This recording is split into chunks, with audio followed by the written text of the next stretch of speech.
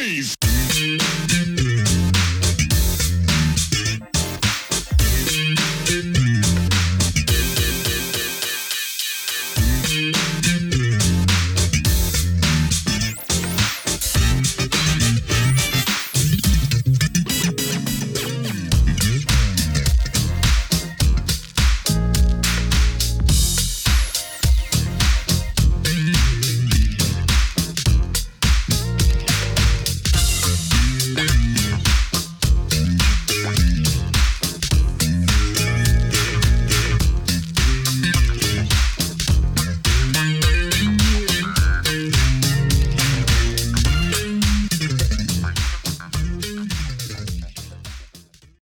Hello and welcome to another edition of Truth and Rhythm, brought to you by FunkinStuff.net.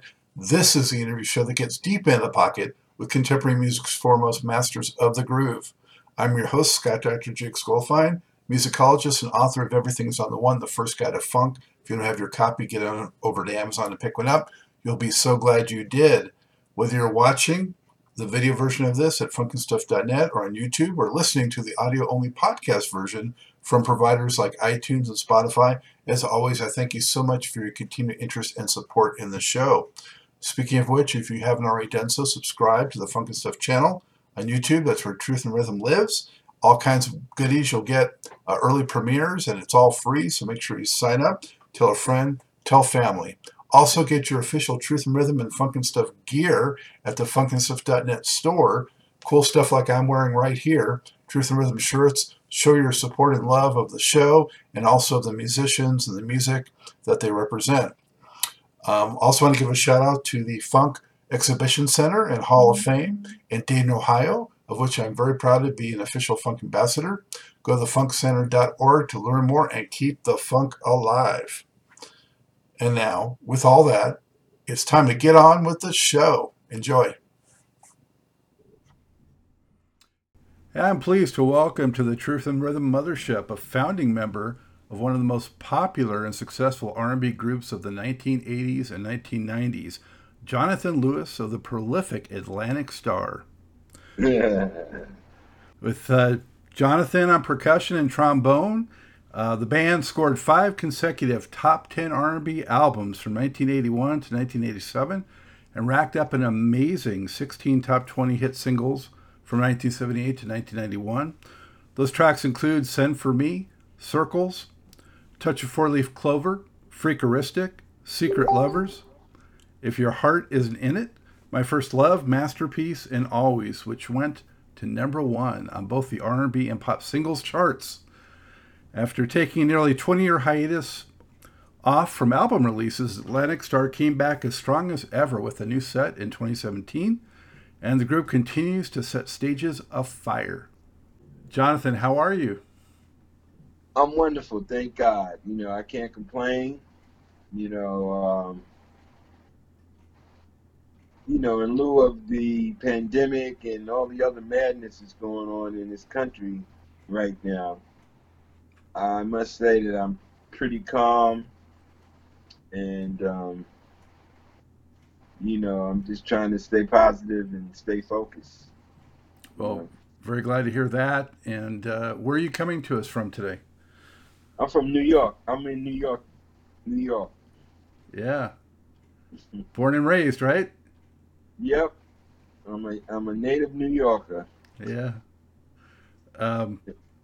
Yeah, so when people see this, it'll be a few weeks from now. Hopefully some of this madness will have calmed down, but who's to say? We can't tell, but we hope for the best, of course. Yeah, well, let's hope so. Because it's been quite challenging what's taking place in this country right now. But on the other hand, it's been uplifting too to see people finally getting woke and coming out and and protesting against all the injustice. Yeah, so again, thank you so much for joining the show. Really appreciate it. Been a fan for a long time and really looking forward to the conversation. So, yeah, thanks for having me. Going to test your memory banks a little bit. I hope that's okay, but hopefully it'll be a fun, nostalgic journey back a little bit. Yes. So, Jonathan, tell me, you're growing up in New York City. or thereabouts. You know, you had all these musical siblings, and what was it like in the Lewis household, and how did you guys get so into music? Well, it was plenty of action. Let's put it that way. We were all active. I guess it all began in church for us. You know, we grew up in a small town called Greenburgh, New York, which is a township of White Plains. And, we were a very musical family. I had cousins, uncles, and other folks in my family on both sides, on my mother's side and my father's side, that were very musical. My sisters and my one of my cousins played classical, and another one of my older cousins played guitar, and my uncle played drums for um, uh, Brooke Benton and King Curtis. He was the studio drummer at Atlantic Records for many years, Wow. and did recordings. So, the influence was there. We were very active in church. We sang in the choir, and then my brother David was a soloist. Very young, he started singing when he was like 8 or 9 years old. And Wayne and David started singing duos together in church. And then my brother David had one of the uh, I don't know if he was an usher, one of the brothers in the church that played guitar that used to accompany accompany my brother. When he would go out and sing at different churches, and I remember David did Ted Mack's amateur hour when he was 9 years old. I don't know if you remember Ted Mack. I don't. I think I've seen it, but I've certainly heard of it. Yeah, they used to do the show out of the Ed Sullivan Theater on, I believe it was on Broadway. And he got to go on Ted Mack, and um, one of the viewers saw him and took interest in him and got into contact with my mother, and she offered to give him classical training, basically on scholarship, because she was just intrigued, I guess, with his voice, but kind of, I guess, saw his talent. So my brother David and Wayne started training classically very young, and that's more or less the humble beginnings. I was the oldest, so I was more or less the big supporter at that time. Um, I was doing sound for a group that I was involved with, because we had different groups that we kind of came out of. My brothers were younger when they started their group. The name of the group was called Unchained Youth.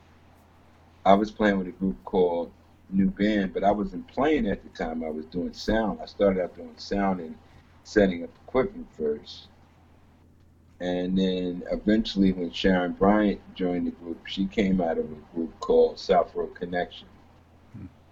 So that's kind of like, fast tracking it to, to kind of put together how it all came together. Let's put it that way, how it evolved. But yeah, I mean, again, it was just a musical family, musical time in our lives. Growing up as kids, we were influenced by everything. I mean, one thing about in my household, we just didn't listen to one musical art form. We listened to, at that time, it was jazz on the radio, it was pop, you know, um, it was country western, of course, classical, gospel, Mahalia Jackson, all that stuff. And then once that whole rock and roll era really kicked in with the Beatles and Rolling Stones and all that, we started listening to all of that. And of course, Motown. We listened to all the Motown. Motown was the biggest at that time. And then we had a famous DJ in New York called Cousin Brucey. I don't know if you remember Cousin Brucey, but he was on one of the top 100 stations, and he played everything. So we listened to it all. We listened to Patsy Cline, and it's just so much. Like I said, Motown, the Beatles, Dave Clark Five, Sly Stone, James Brown. Um, I mean, the list goes on and on and on. We just had some great influences growing up, and then the jazz, listening to Charlie Parker and John Coltrane and all that old bebop era and Duke Ellington and Count Basie. We were just influenced by everything and everybody. You know. Yeah. Um, but you picked up some trombone somewhere along the way? Yeah, it's funny. I started playing trombone. Like I said, I started doing sound, and then I went off to college. And on the weekend, I would come home and we would do gigs, and I would do the sound and set up, and, more of the roadie type work. And then a friend of mine, I took interest in trombone. I always liked trombone, but I took an interest in it because piano was in the house. So even though I didn't study classically, but because the piano was in, my brothers were studying, and it was music always around, I was able to kind of get into piano. And I taught a lot of the piano myself, and then my brother Wayne showed me a lot of stuff on the piano. But trombone was an instrument that always intrigued me because it didn't have valves, to slide. You had to be able to hear and know your positions and be able to get to the note and hit it right on. So I was like, I wanted that challenge. So what I did is, it was funny. A friend of mine by the name of Jesse Bradden had a horn, and he was in the pawn shop, and he said, if you go get the horn out, it's yours. Because I loved the way he sounded. He had some of the best tone. I think he played E flat, baritone, and then he played trombone too. But his tone was like, when I heard him play, I was like, yeah, I really want to play this instrument because his tone was just, I was like, man, I hope one day I can get my tone to sound like that. So I went and got the horn, worked, raised the money, bought the horn, and when I got the horn, he started teaching me. And then he got me through the basics, and after that, I became very fanatical about rehearsing. And then at that time, the trumpet player in the group that I was in, new band, um, he helped me out a lot because he had been playing. He played trumpet throughout high school. His name was Albert Jones, and basically, you know, once I got up to par, I started shedding with him, and so that's what really was. That's where the genesis of my trombone experience began. Hmm. Um, and I just evolved from there. It was a lot of work and perseverance, a lot of frustration because it's an extremely frustrating instrument when you're trying to perfect it. But I was adamant about practicing, and I always had this thing in me where I never wanted anything to defeat me. I was like, I'm not going to be defeated. So uh, I said, I'm gonna learn this. If it kills me, I'm gonna learn. So that's what happened. I just persevered, and after a while, after the years of putting years in and time in it, I really started sounding like a real trombone player. But I'm very thankful for the people that helped me through my humble beginnings. You know. So yeah, I played trombone and I played it for quite a few years. And then in the '80s, I got into really playing a lot more piano and then writing. And because I, got into writing and playing piano and then programming back in 1982 when the musical software came out, I started, teaching myself musical technology and musical programming. And I started spending a lot of time, musically programming and sequencing and so on and so forth. Hmm. Yeah. So new band, did you play trombone with that group or no? Yeah, I did. I evolved from being the sound guy to the trombone player. Yes. Yeah. So they, had definitely a jazzy kind of feel, and the horns were more up front, and you could hear a lot of those influences you were talking about. I think in those Yeah. two albums that they did. Yeah. Um, yeah. How did you guys, or how did they and you feel about the band and those albums and where everything was at that time? Well, for me, it was mostly experimental. We were doing a lot of cutting edge stuff. And it's like I've listened back about 2 weeks ago, I listened back to a lot of the new band stuff that we um, created and the stuff that I played on, and I was like, wow, when you're in it, you don't realize the dynamics of it, and because I hadn't heard it or I hadn't listened to it in many, many years, and when I listened to it, I was like, man, we were playing some slam and horn parts. We were innovative and we were trying new things and expressing ourselves through the influences that had influenced us. So we were into the whole improvisational thing and feeling free in the music, which was cool. But for me, it got to a point where but we got to eat too, Yeah. you know.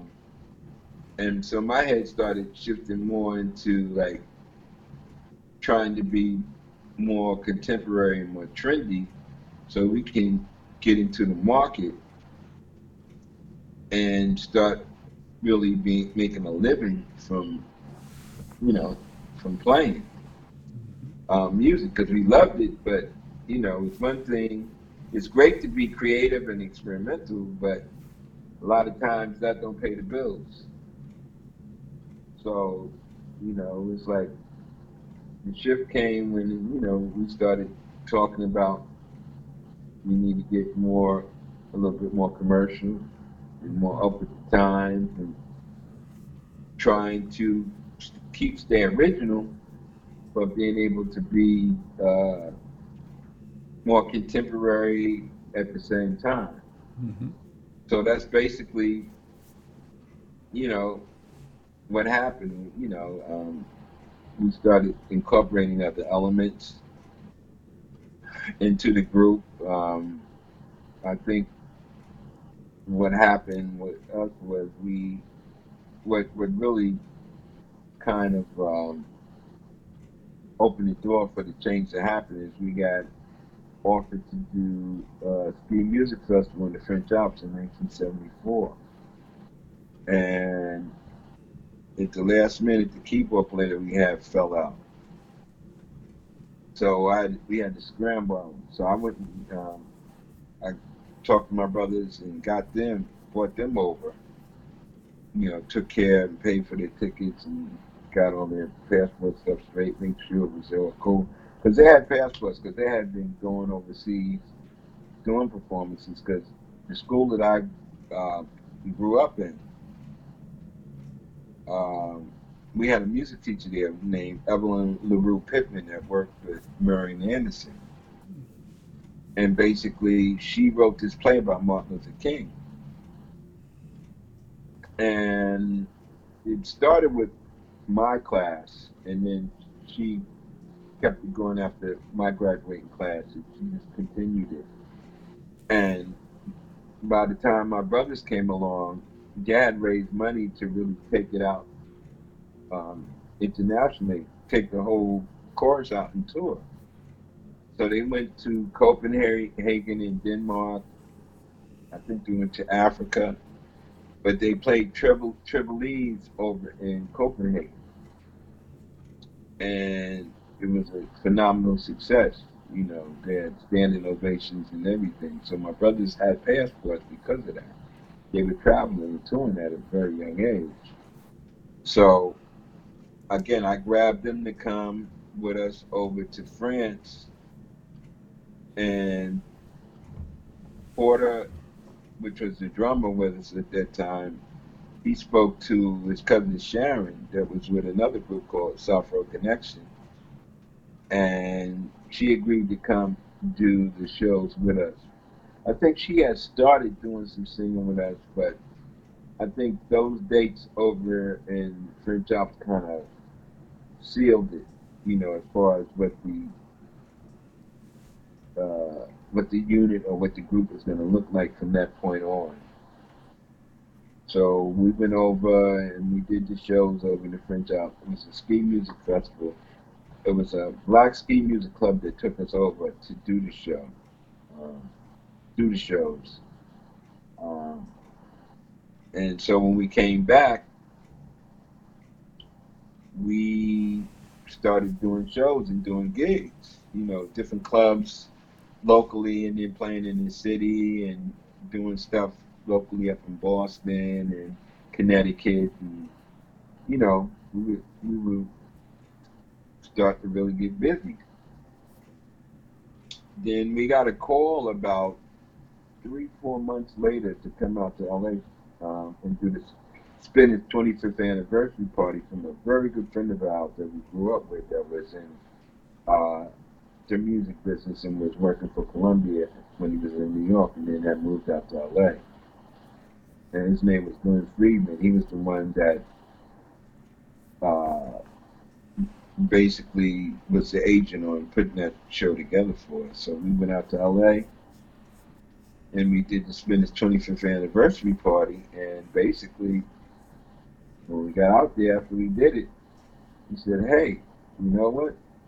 You need to stay out here and play and work and gig and do what we got to do until we get a record deal. We're not going back." So that's what we did. We came out there with with meager with meager subsistence or provisions, you know, with the clothes we had, we took with us, and whatever money we had, and whatever credit card people had, and that's what we did. We stayed and we lived we lived cooperative. It was like a co-op. We worked and um, we worked like a family as a collective. Just put it that way. You know. Um, yeah, we just was we had that synergistic dynamic going on, and it worked. It really made it strong. We got out there, we paid some dues, but we had a tight unit. The music was good. When we went to do auditions, people, you know, would fall right into it. They loved the band, and so they would book us, and we started really getting busy after that. Now, what I've read is that around '77 is when you got the A&M deal. How did that happen? Did Herb Alpert actually see you guys play, or someone else, or what happened? Well, what happened was at that time we had a manager that was with us by the name of Earl Cole, and we had worked to do a demo prior to going over to A&M. Because that was the other thing. Once we got out there and we got settled, we ran into these two brothers by the name of the Weissmans, and basically we did. a demo deal with them, basically, and we went in the studio there and we cut a demo, which really was an album. And then once we finished it, um, the manager at the time, Earl Cole, um, he started shopping the demo around. So there was an A&R guy at A&M Records by the name of Barry Corkin, and he heard it and he liked it. And so we came down to one of the after hour places we were playing down in Anaheim called Elliott Smith and Jones. And it came, and I guess the band that blew him away, because, you know, we were really tight in those days. We were playing, that's all we did. We would do sometimes, we were doing 3 gigs a night. We played one location, pack up, break down, pack up, go to the next one, do another 3 sets, you know, break down, pack up, go to the after hours, and then play at 6, 7 o'clock in the morning, you know. So that's really where Barry Corkin came to see us. But, you know, we were young. We were working out every day, you know. We were carrying the equipment and playing and breaking it down and driving and everything. It was totally self-contained. So, like I said, Barry came, he heard the group, loved it, he told Herb about it.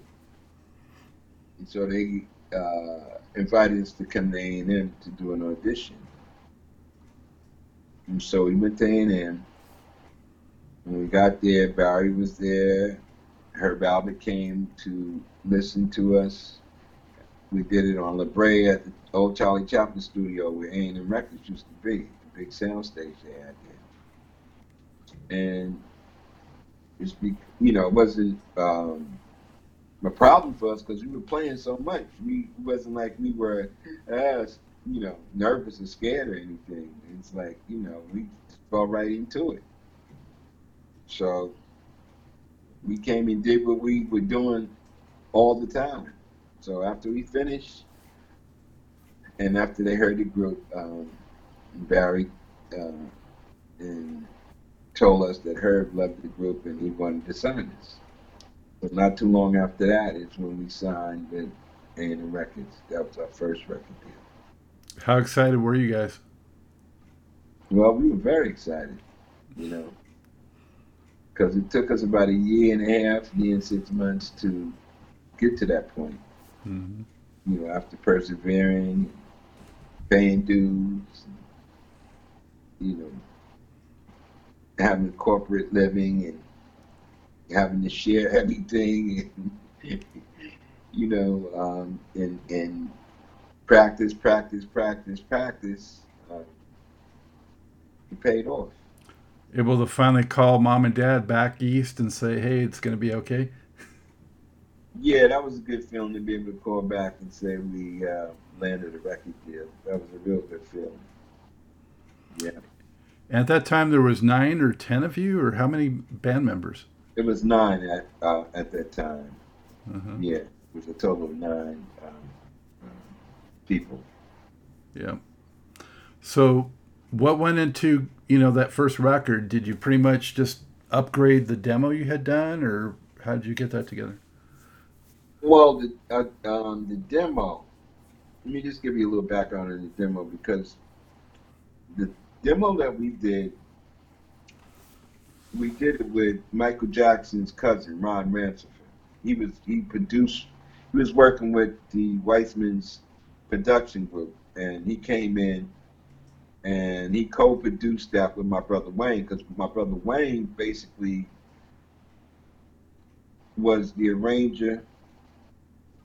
He was most of the stuff that was written by him. You know, he was producing the vocals and all of that. So, because he had the technical skills, you know, he was doing arrangements, writing the string arrangements, all of that, you know, giving parts to everybody.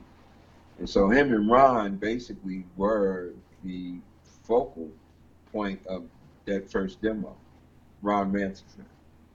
And Ron came in with a lot of uh, a lot of the know-how knowledge on how to put music together commercially. You know what I'm saying, or how to assimilate it. You know how to Polish it, package it. right, how to Yeah. make it make sense. You know what I'm saying. So basically, I got to give a lot of credit to Ron because came in. He was a great guy. You know, he's a funny guy, man. Guy would have you laughing all day. He was unique. He was truly a funkster. He was a funky dude, but he was a great guy. Very very knowledgeable. Matter of fact, Ron was the one that played keyboards with the Jackson Five when they were out on the road. He played uh, he played clarinet and I think he played organ at time and then piano. So he was right there with the Jackson. He was in the Jackson band. You know, it was great working with him. Yeah. So that first record came out in '78, and you had Bobby Eli credited as producer, who had all kinds of Philadelphia-related experience. And how did that come together? Yeah, the first two albums we did with Bobby Eli. I think Barry Corkin was the one. I don't remember. I'm trying to remember who put us together, but it might have been Barry Corkin that put us together with Bobby Eli. Um, and yeah, so Bobby did the first two albums, and he was working with another guy that became a good friend of mine named Jeff Poussin that was writing a lot of the lyrics with Bobby. Well, he was a co-writer with Bobby on Bobby's songs. Um,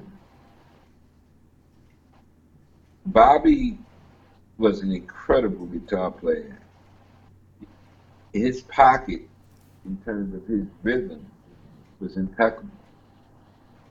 Because he played on all that Sound of Philly stuff, all the stuff at that time was coming out of Philadelphia, you know, Jackie Moore, MFSB, all that stuff Bobby was playing on. And I think he wrote the Major Harris song, Love Won't Let Me Wait. Hmm. I think Bobby wrote that, if I'm not mistaken.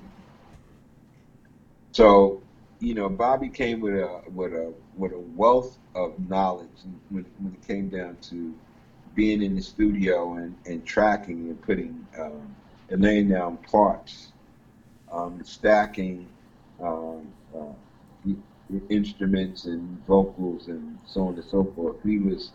Really he was really great at that. Yeah. Yeah, you definitely could feel some of that, Gamble and Huff type vibe coming through on Oh some yeah, of those first two records. Yeah. yeah. Because the second record we recorded down in Philly at Sigma Sound on 13th Street. Hmm. So we were in the heart of it all, with McFadden and Whitehead and Teddy Pendergrass and all of them recorded out of OJ's. Yeah. OJ's and trying to think of the producer that was at the time. Martin, his last name was Martin. What was his first name? I can't remember his first name. I think it might have been Robert Martin. I can't remember. But he was the guy that did a lot of production. With Tom Bell and it was active place. Great musicians down in Philadelphia. It was a very unique place. That's what I could say. The energy was impressive. How'd you feel about, you guys had a single stand up, got to number 16 on the R&B chart, which is pretty Yeah. good for a debut. How did you guys feel about that? Were you encouraged? Were you hungry for more? What? Yeah, it's like when I remember when stand up first hit the radio, it was like, whoa. It was like finally, because that was a song that Wayne wrote, and he used to play with his band, Unchained Youth. And I remember when I first heard it, when they played it, I was like, damn, boy, this song, you know, the way they hit it, pocket was like, whoa, it was banging, you know. So, once we became Atlantic Star, then we cut it with our group, and to finally hear it on radio was definitely a high. After all the time, and it was another song that they released because we used to hear it in L.A. When the record first came out. It was called "With Your Lover Come Alive," and Porter Carroll sang that. I'll never forget hearing that on the radio. That was a song that uh, Bobby Eli and Jeff Roussan wrote. That was another song that had a vibe about it that was really. I'll never forget hearing those two songs on the radio, and it was like, wow, we finally arrived. So yeah, it was an incredible feeling. As at that time on the first album, we recorded it out in California um, at my brain. I gotta think. It was a studio up Cahuenga, Hollywood Sound. Mm-hmm. Yeah, but Maurice and Verdine and them were working a lot at that time, and they were working with Denise Williams and another group called Pockets. Yeah. And so we used to run into them all the time in the studio because we were recording. That was the place. The studio is where we recorded basically the whole first album. Was in Hollywood Sound. Was Pockets also from Philly? I believe Pockets was from I think Philadelphia. so. Yeah. Yeah. Hmm. That first record too had that "Give Me Your Lovin'," which was real nice funk track. Oh, you love Yeah. it, give me love it right now. Oh yeah, I remember. Bobby and Jeff wrote that. Yeah, that was funky. Bobby played guitar, and I just remember him in the studio rocking, and the way he was hitting it. It was like he was just like It was back in those days. It was different because we didn't have the sequences and the musical technology like we have, like we eventually evolved to, like in the '80s. So you had to play everything live. So you had to be tight. Everybody had to play together because if you were in the middle of playing and somebody messed up, you'd have to start all over again. So when we started playing or recording, when we did the new stuff that I was telling you about, and even with Unchained Youth, because I brought them in the studio to cut their first demo down Electric Ladyland on 8th Street in the Village, Jimi Hendrix studio. When we first started going in, everybody played. The horns would have their own booth, the rhythm section, and we would lay the music down. Everybody would play at the same time. We didn't overdub unless we came back and we overdubbed another horn piece or did some overdubs for guitar or maybe some piano or other stuff. But the basic foundation, horn, bass, drums, keyboards, guitars, everybody played at the same time. So you had to be tight. Because if you wasn't, you'd have to start all over again and you might take a beat down for messing up too many times. Or get the bad looks or almost get cursed out. You're like, yo, man, come on. So, yeah, you had to really, you had to be tight and you had to be in pocket. So we didn't have all those tracks back in those days like you have now. I remember when I first started recording, we recording on 4 8 tracks. You know what I'm saying? So, yeah, like I said, you just had to be tight. It had to be polished. Put it that way. Yeah. Well, and most bands that got anywhere had to, be out there a while like you guys were to get Right. those skills to that place. Yeah. Yeah. Exactly. Um, so, Jonathan, your second album didn't quite do as well, I don't think, as the first one. And then you guys or somebody made a switch in producers to James Carmichael. What Right. happened there? Um, I don't know. I think after the second album, um,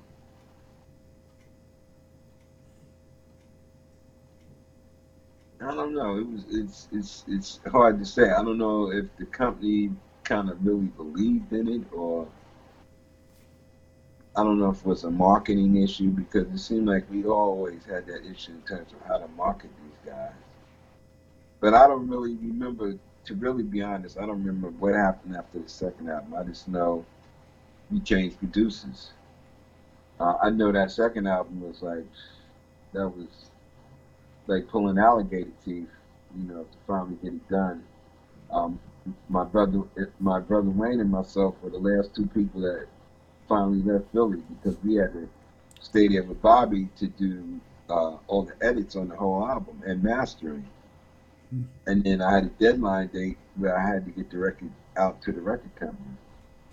So when myself literally must have stayed up for 2 days straight trying to get this record finished. I mean, even Bobby got tired and said, "Guys, y'all got it," because he said, "I gotta go." So we were the last two standing. But I'll never forget when we finally got it done. That did that last edit, got it mastered.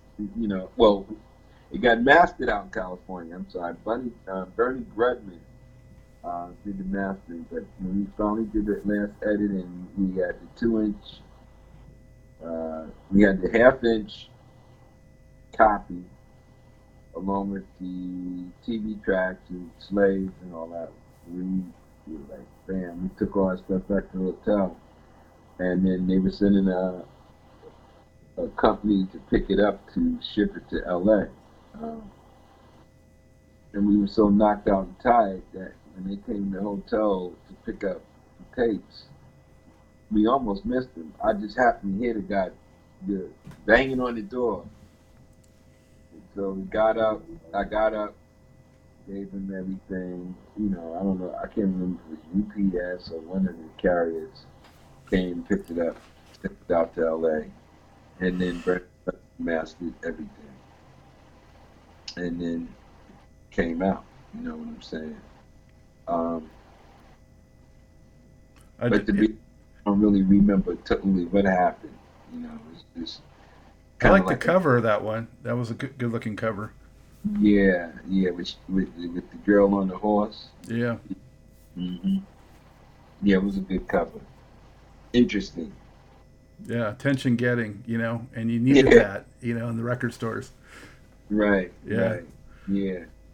Well, James Carmichael, though, of course, came from, a lot of the Motown production and Commodores and stuff like that. And so, Hmm. he sort of brought, I guess, more of a Detroit soul kind of mix to it, as opposed to the Philly influence. So, how do you feel that you guys progressed once he came aboard? Because then you started really becoming what Atlantic Star was going to fully be. Yeah, well, when James Carmichael came, it was magical because he moved. The way they did things was real methodically. He did it in a methodical way, because he would do stuff you didn't know what he was doing and why he was doing it.